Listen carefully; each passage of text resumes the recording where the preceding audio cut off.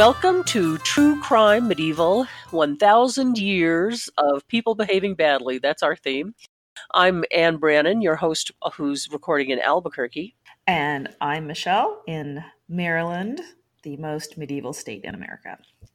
So we're doing the second part today of our story about the princes in the tower, the true crime story of what the hell happened to two young boys who were stuck in the tower in 1483. If you missed the first one, then probably you should go hear that, because we explained the Cousins' War. It was great.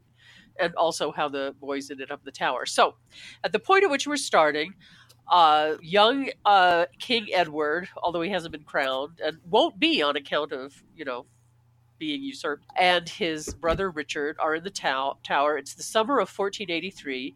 Their uncle Richard has taken the throne and declared them illegitimate. And so he's being king now, and little Edward did not actually get crowned. And what happens in the summer of 1483 is that they're seen less and less.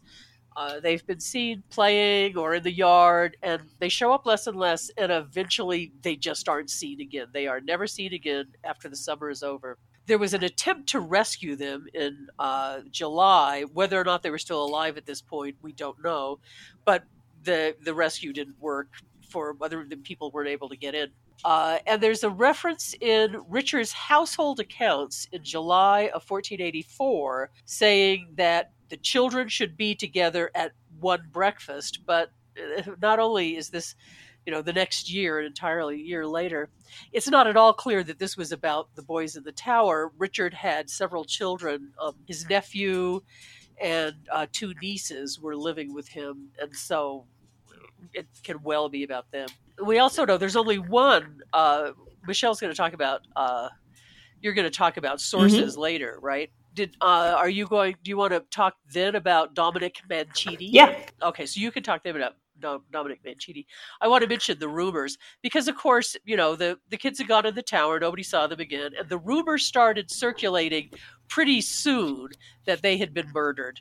And the rumors had gone as far as France by January of 1484. And all of the historical counts, however, other than Mancini's, date after Richard III's death, and so are somewhat suspect. But the rumors, people thought that the kids were dead and that they had been killed by Richard. Michelle, tell us about the sources. I know you're excited about that. Yeah, I enjoy the sources.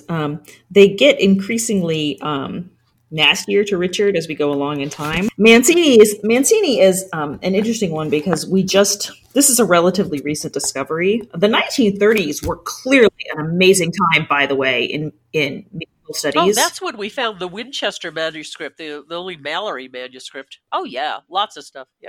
So when we got the Mallory, there's all kinds of marvelous stuff showing up. So this is when this shows up, which is really the only contemporary account we have. It's not spectacular in that he is still dealing with rumor. He doesn't have any kind of personal connection that when he comes to court, he comes to England. He's an Italian cleric. He comes to England in 1482, probably late in the year.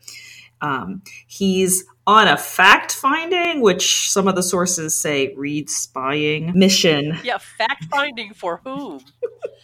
I mean, what's the difference between fact-finding and spying, really? Well, it depends on how outward you are about, hello, I'm here to learn some stuff, is not the same thing as, hi, I came by to sell brooms. Those are really different things. Depends on how open you are about it. So here he is trying to gather information, but he doesn't have an actual firsthand, he's not actually in court. He's talking to people. He's gathering rumors. So at least, he's got contemporary rumors at least. But it's interesting. The source that I was reading was talking about how because he's writing in Latin, later translations by our contemporary scholars, editions from the 60s and the 80s, read backwards when they translate. So his title got translated in one edition as The Usurpation of Richard III, even though that's not really the word. It's not usurpazione, it's occupazione. Oh, that's very different. So the point was being made there that we kind of tend to read backwards and make him making a stronger statement than he really is. Right. He wasn't actually calling Richard a usurper. Mm-mm. We call Richard a usurper, and I'm okay with that. Maybe we could talk about this later, I guess, after the sources. I'm reasonably sympathetic to Richard's. It just makes me more angry with Edward that he put him into this position. Fair enough. Here, take on my wife's entire family. Good luck. I'm gonna die now. Right. Jerk. Yeah. Well, yeah, we can talk about this in a bit because, Richard's problematic. I want to be sympathetic to him. I really do, but. Anyway, so we'll get to that. Tell me more sources. So we have... Oh, well, wait a minute. What did Mancini say? Because, he's our source. So he says that Richard had been aiming at the throne ever since Edward IV dies. And was... so it's reasonably, negative, but it's not clear how well informed because he's dealing with the rumors he can pick up. But that lets us at least know those are the contemporary rumors. Yep. But at least he's not somebody with a dog in the fight. Was one of the huge problems with the later sources is that so many of them are flat up Tudor partisans. Right. Well, one of the things that was interesting to me was that it's not just that he says that the boys were seen, that the boys were taken into the inner apartments. He also says that Edward was being visited regularly by a doctor. That I think is really important, and that'll come up later. Mm-hmm. And that he also says that Edward was concerned about his soul and thought that he would be dying soon. That is very interesting. I got no reason to doubt that. That's being written. He wrote this in November of 1483. The kids hadn't been seen for a while. That was what was being said in the household. So another really interesting source is the Rouse, R-O-U-S, rodents of unusual size. That's a different context. But that is actually his name, R-O-U-S, who was a chantry priest. And he wrote, during Richard's lifetime, a history of the Earls of Warwick. And then after Richard's death, he revises it. He writes it first in English, and then he translates it into Latin. That's an interesting... Isn't that interesting?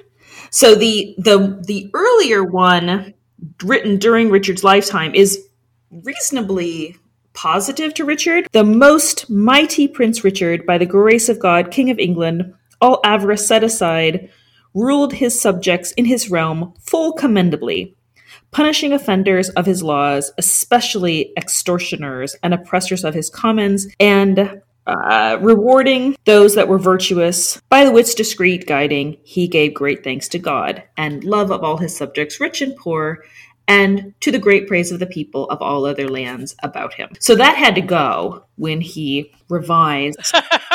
Yeah, you can't keep that when the Tudors come in. That's gone. But he kind of tries to get back a hold of the English copies, but he's not able to gather them all back up. So as we move along, then we move into some chronicles, the Crowland Chronicle, which is one that's been, continued over the course of a number of years by various people. And there's lots of arguments about who picks it up and keeps it going. It's originally, of course, a monastic creation, which then gets continued by other people. So we have this one, and then we have another one. I don't want to go through every single one of these because we actually have a number of chronicles, but they're all, they're written after his death. And what happens, generally speaking, is that he gets worse as we go along. So stuff gets added in, right? So this one written right after his death, the Crowland, is negative, but it's not Thomas More level negative, right? So we have, by the time we get to Moliette, French. Molinet. He claims, with no evidence whatsoever, that Richard III plundered the churches. Oh, really? Huh. No. It just snowballs as we go along, and then we get to the one that first mentions the teeth, being born with teeth. So he becomes more of a monster as time goes on.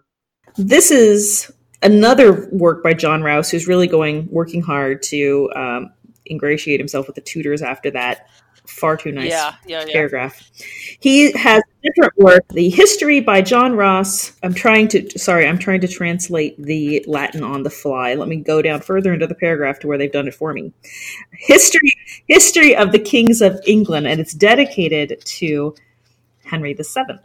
Yes. This is the first one that comes up with the tale of Richard being born as a baby with teeth and hair, and it took 2 years. The pregnancy took 2 years, right? Yeah. So stuff keeps getting added on, until we finally get, of course, to infamously Thomas More, whose The History of King Richard III is very much the basis for then the rest of the 16th century, developing him into this unmitigated monster. Now, this makes me really, really sad because I highly admire St. Sir Thomas More. And I would like for him not to be a lying liar from Liarland.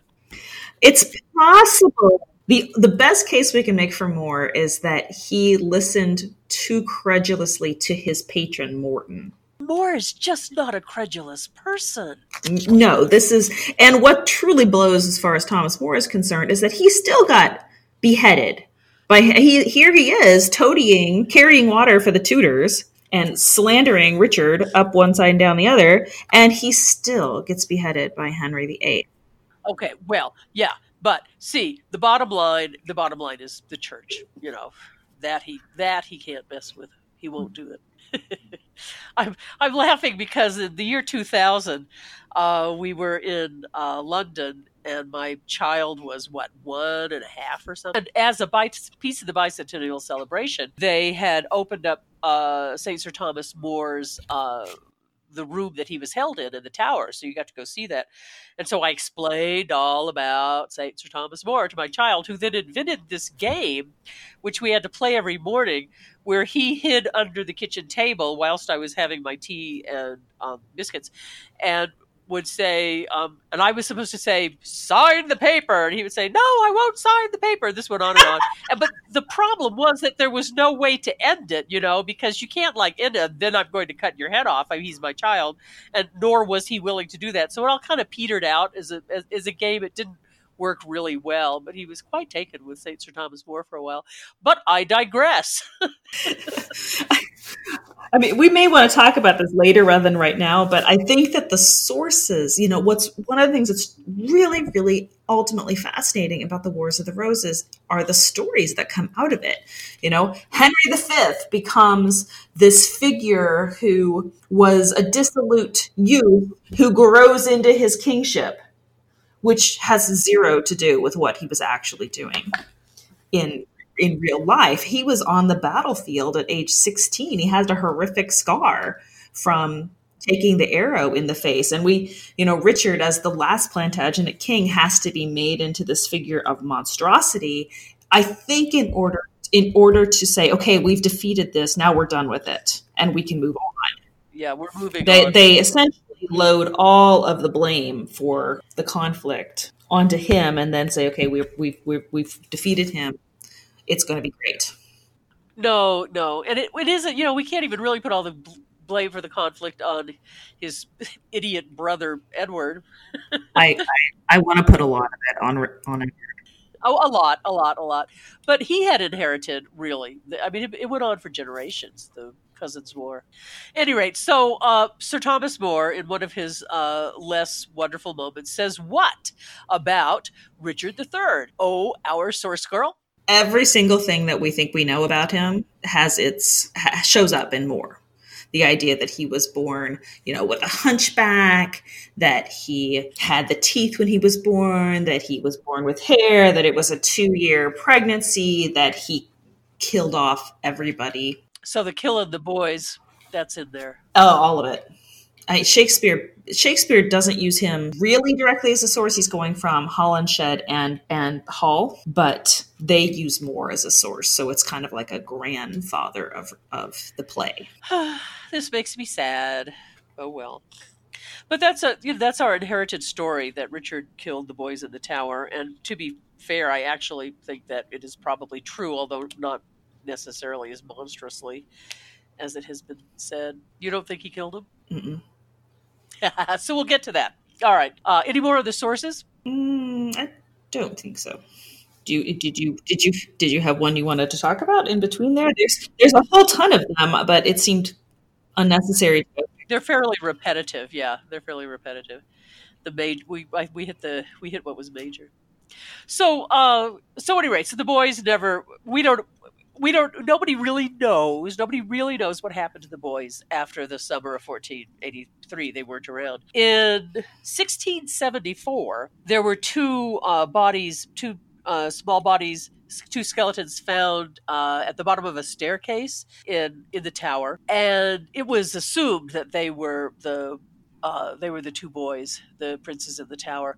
Although Moore's story is that they were buried in the tower and then moved elsewhere. And Westminster refuses to allow DNA testing. They were moved to Westminster Abbey. Oh, see, I thought that. Oh, that's really interesting. I was misremembering that those bodies had just disappeared. No, they didn't disappear. They're not in the tower anymore. But they got moved to Westminster Abbey, and Westminster is refusing to allow DNA testing. Then, in 1789, workmen were working in the next to the tombs of Edward IV and Elizabeth Woodville, and they knocked a hole and discovered a small vault that was next to them, and it had the bodies of two children. It had the skeleton of two children in it, and we do not know who those children were. And Queen Elizabeth II would have to allow for DNA testing, and she hasn't allowed that. But the thing is, even if we found the bodies, what we would know is that indeed they were dead. I mean, they're dead anyway. We know that, but we would know that they had died. But we wouldn't have known when, and we wouldn't know what happened to them. We still would, but that's the bodies. And not every type of death would leave marks on a skeleton. No, they would not. So we come to the question: what the hell happened? And there are many theories as to what the hell happened. Did you want to take this, Michelle, or is it me? The obvious one, right? The big one is that Richard killed them, or that's the main. That somebody else did it on his behalf. Right.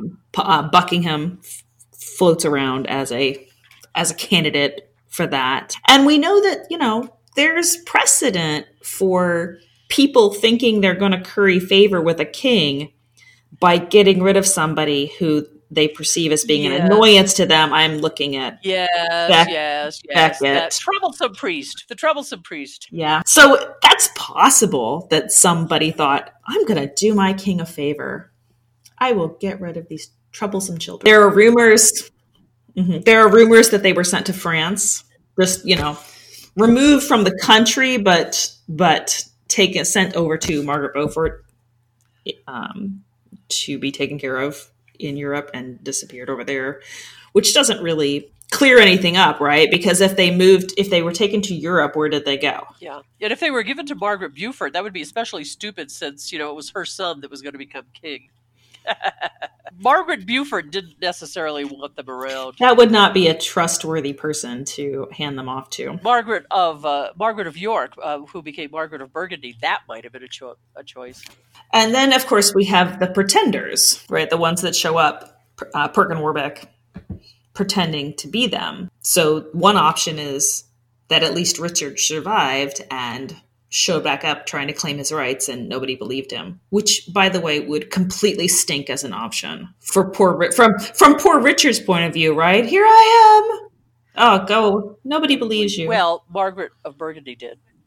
Or she says she did. But Margaret of Burgundy, Burgundy, who would be Richard's aunt, backed both Lambert Simnel, who was the first of the pretenders, and then Perkin Warbeck, who was the second, because she was apparently quite interested in bringing Richard down. So that she backed both these guys makes it quite suspicious. That would suggest opportunistic belief rather than true belief. But I love this list of who it is that could have killed them. Like if they both died, if they both were killed, remembering that the report from Mancini is that Edward had been seeing a doctor regularly and thought he was going to die. So, Richard surviving and not Edward might, be that might make sense. But assuming they both die and they're both killed, so there's the whole Richard III rumor that totally makes sense. And by late 1483, rumors of their death were circulating. But the thing is, Richard never brought them out to prove that they were alive. I have a problem with that because the rumors that Richard had killed them were strong enough that it was really problematic for Richard's reign and eventually led to Henry Tudor, the forces allying for Henry Tudor. So it would make sense if he knew they were alive that he'd just bring them out to prove that. I don't think they were alive. That is a problem. At the point at which they disappeared, Richard was not in London. He was out processing, processing around and some kingly thing where you go to people's houses and annoy them. They have to cough up a whole bunch of food for your retainers and whatnot. He was doing that. So he was not in London at the point at which they disappeared. And later, James Tyrrell was going to confess under torture that he had killed them. That was when he was arrested by Henry Tudor, who was at that point Henry VII in 1502, because Tyrrell was supporting a Yorkist rebellion. But it was under torture, and he wasn't able to say where they were buried, which really, if you had killed them, you would know where they were. It's only Thomas More that tells us anything about their whole burial. But in general, people believe that Richard had the boys murdered. It would be very advantageous, though, for the Woodvilles to have started that. It is true, but it is really sketchy that he doesn't bring them out, unless he I don't know. He's trying. What a sucky situation to be landed in. It really is. It really is, and I'm not happy with any of the ways to figure this out. But this is basically why I believe also that he had them murdered, and it's because he never brings them out to show them. The whole thing about Buckingham did it. Later on, he was executed for treason. Richard executed him for treason not much later. And Buckingham couldn't have gotten to the boys without Richard's knowledge. And if Buckingham had done it, Richard would naturally have that the boys are dead. Buckingham did it. I didn't know anything about it. He would have added that into the charges. He didn't. So I don't believe that. If they were dead by that point, though, that would have been a useful scapegoat to use. Yeah, he didn't.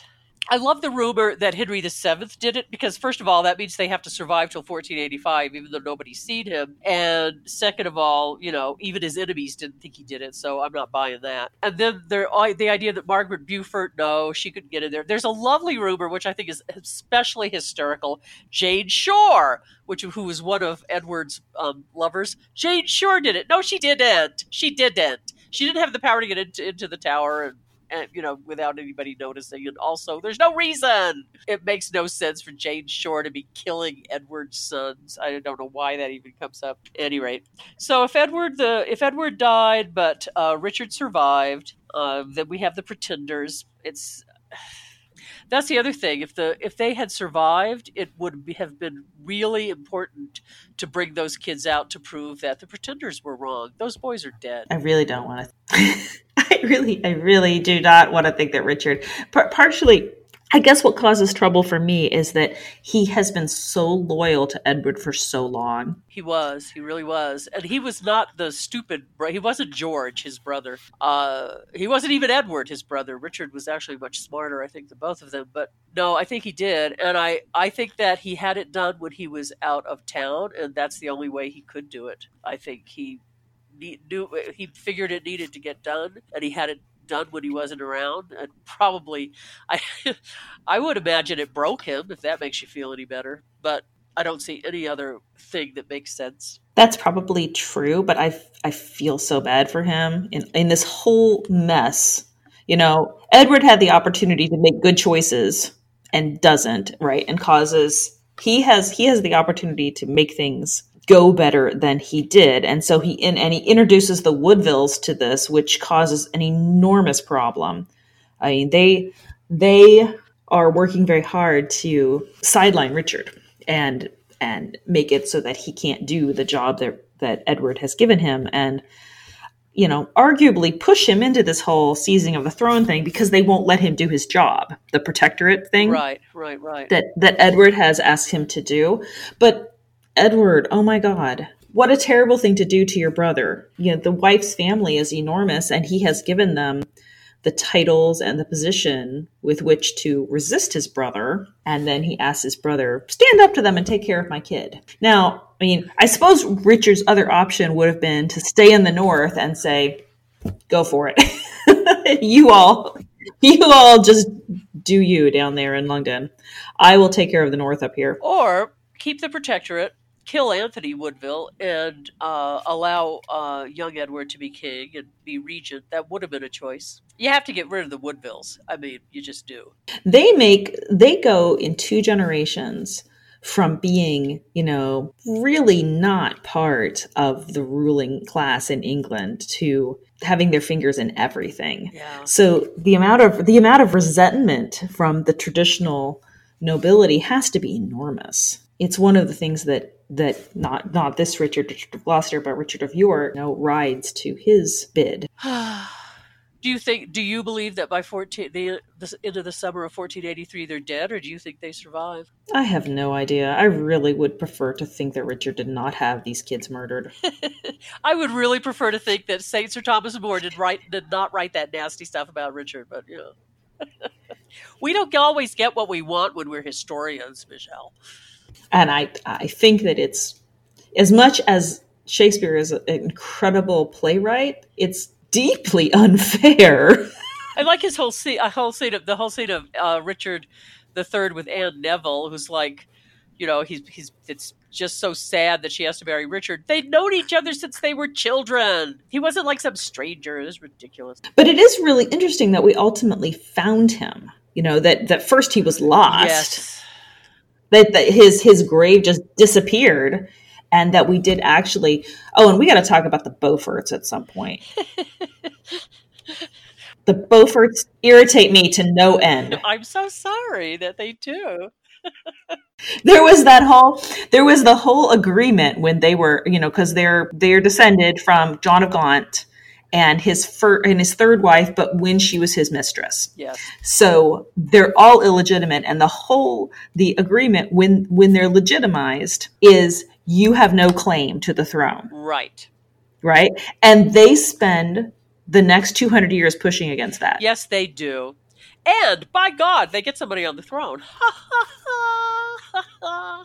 Anyway, so let's move on to the outcome of all this. There was an uprising in September of 1483, so right after the end of the summer, that was meant to put Edward V back on the throne.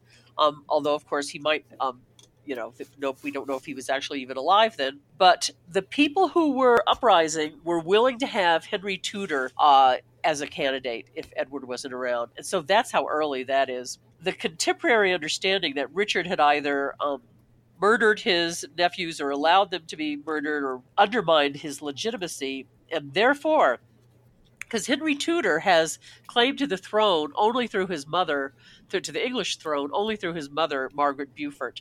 And she's the great-granddaughter of John of Gaunt. And it's in the line that, as you point out, rightfully so, it's not supposed to have any claim has at said all. No claim to the throne. So there's lots of people in England who have more claim to the throne than Henry Tudor. But what he did have, he had the Beauforts. And on the Welsh side, that's his family on the Welsh side had lost their lands because they supported their cousin Owen Glendower. Yay. I just want to say that I am in favor of this. But the children of the executed rebels, including Owen Tudor, were provided for, as it was the custom, by Henry V, which is how Owen Tudor was there, where he met Henry V's widow, Catherine. Catherine of Valois. At any rate, because I can go on and on about the Welsh, Henry got the support of the Woodvilles.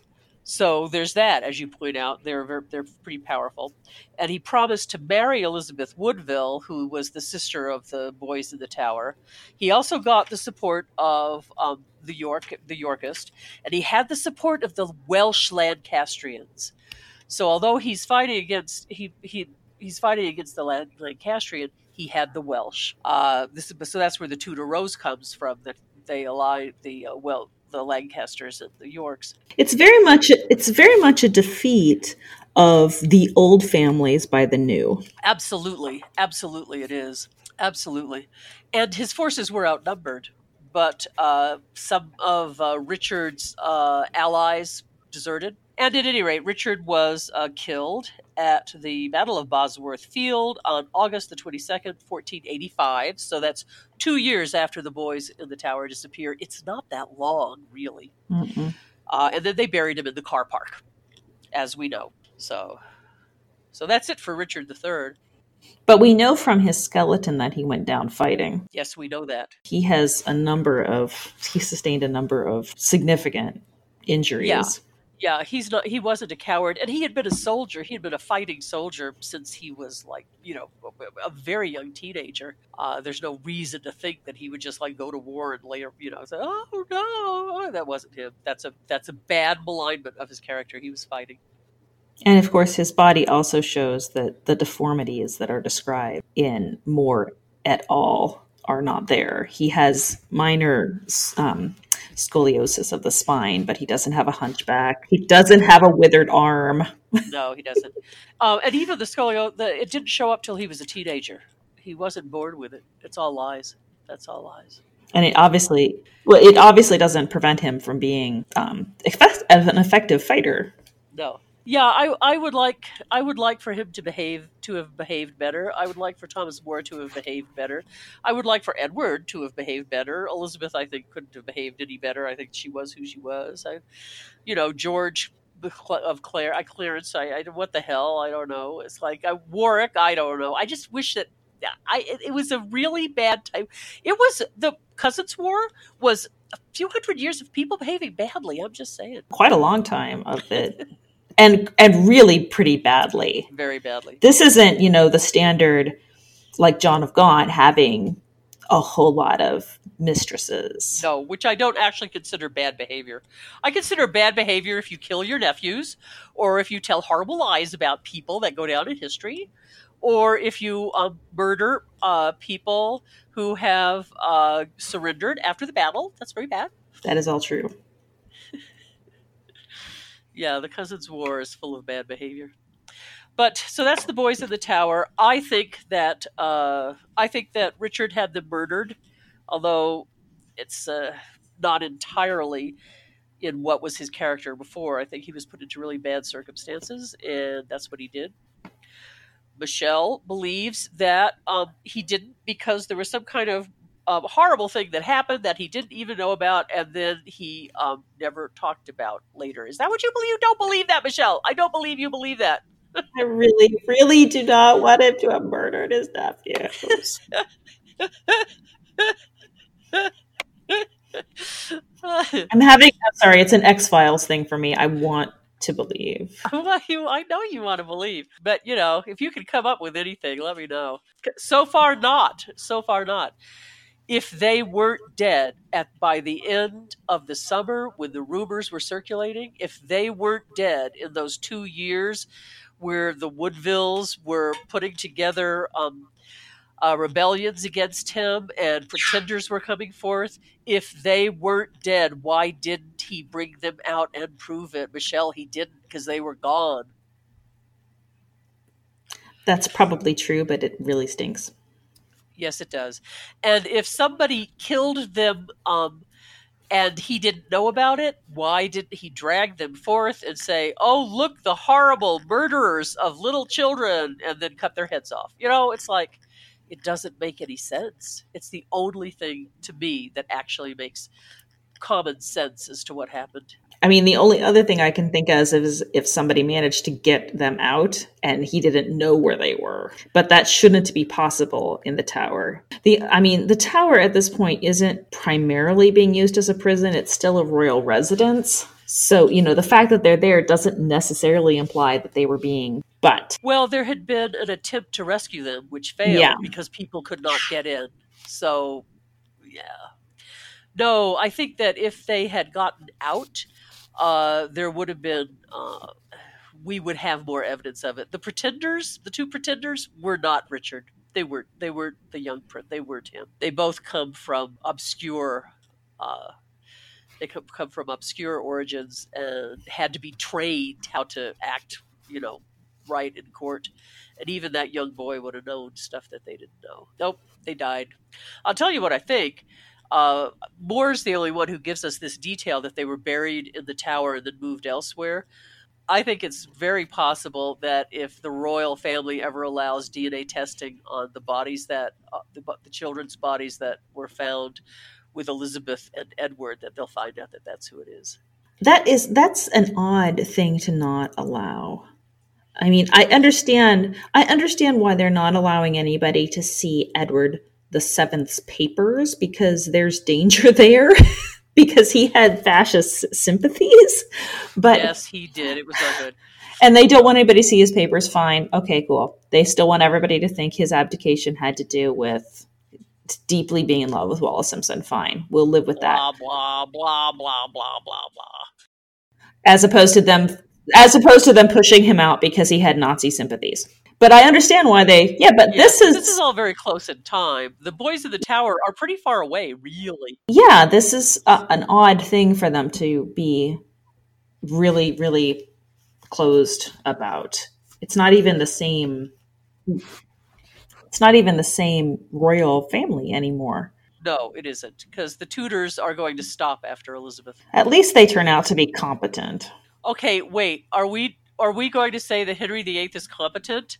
Because this is going to be beyond. No, Elizabeth is competent. Okay, Elizabeth is competent. Yes, it's beyond Elizabeth. True crimes medieval, but Henry VIII. When it comes to true crimes, there were some.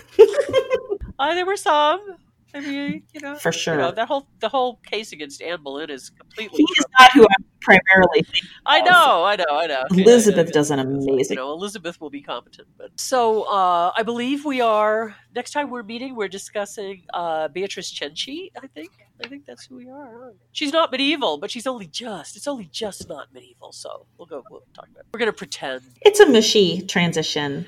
It's not in Italy. So you can have things. You can have things. Well, but you can have things happening in Italy that are happening in the Renaissance, right? But the contemporaneous things that are happening over in England are happening in the Middle Ages because it transitions slowly. So we're talking about 15th century stuff here, and yeah. But this 15th century stuff is actually in Italy, so it really is the Renaissance. Yeah. Because it's Italy. But here, stuff that's happening contemporaneously is very much still the Middle Ages. That's true. Anyway, so we'll be discussing Beatrice Cenci. And so we're signing off now. Goodbye from True Crime Medieval, where the crimes are just like they are nowadays, except with less technology. Bye. Bye.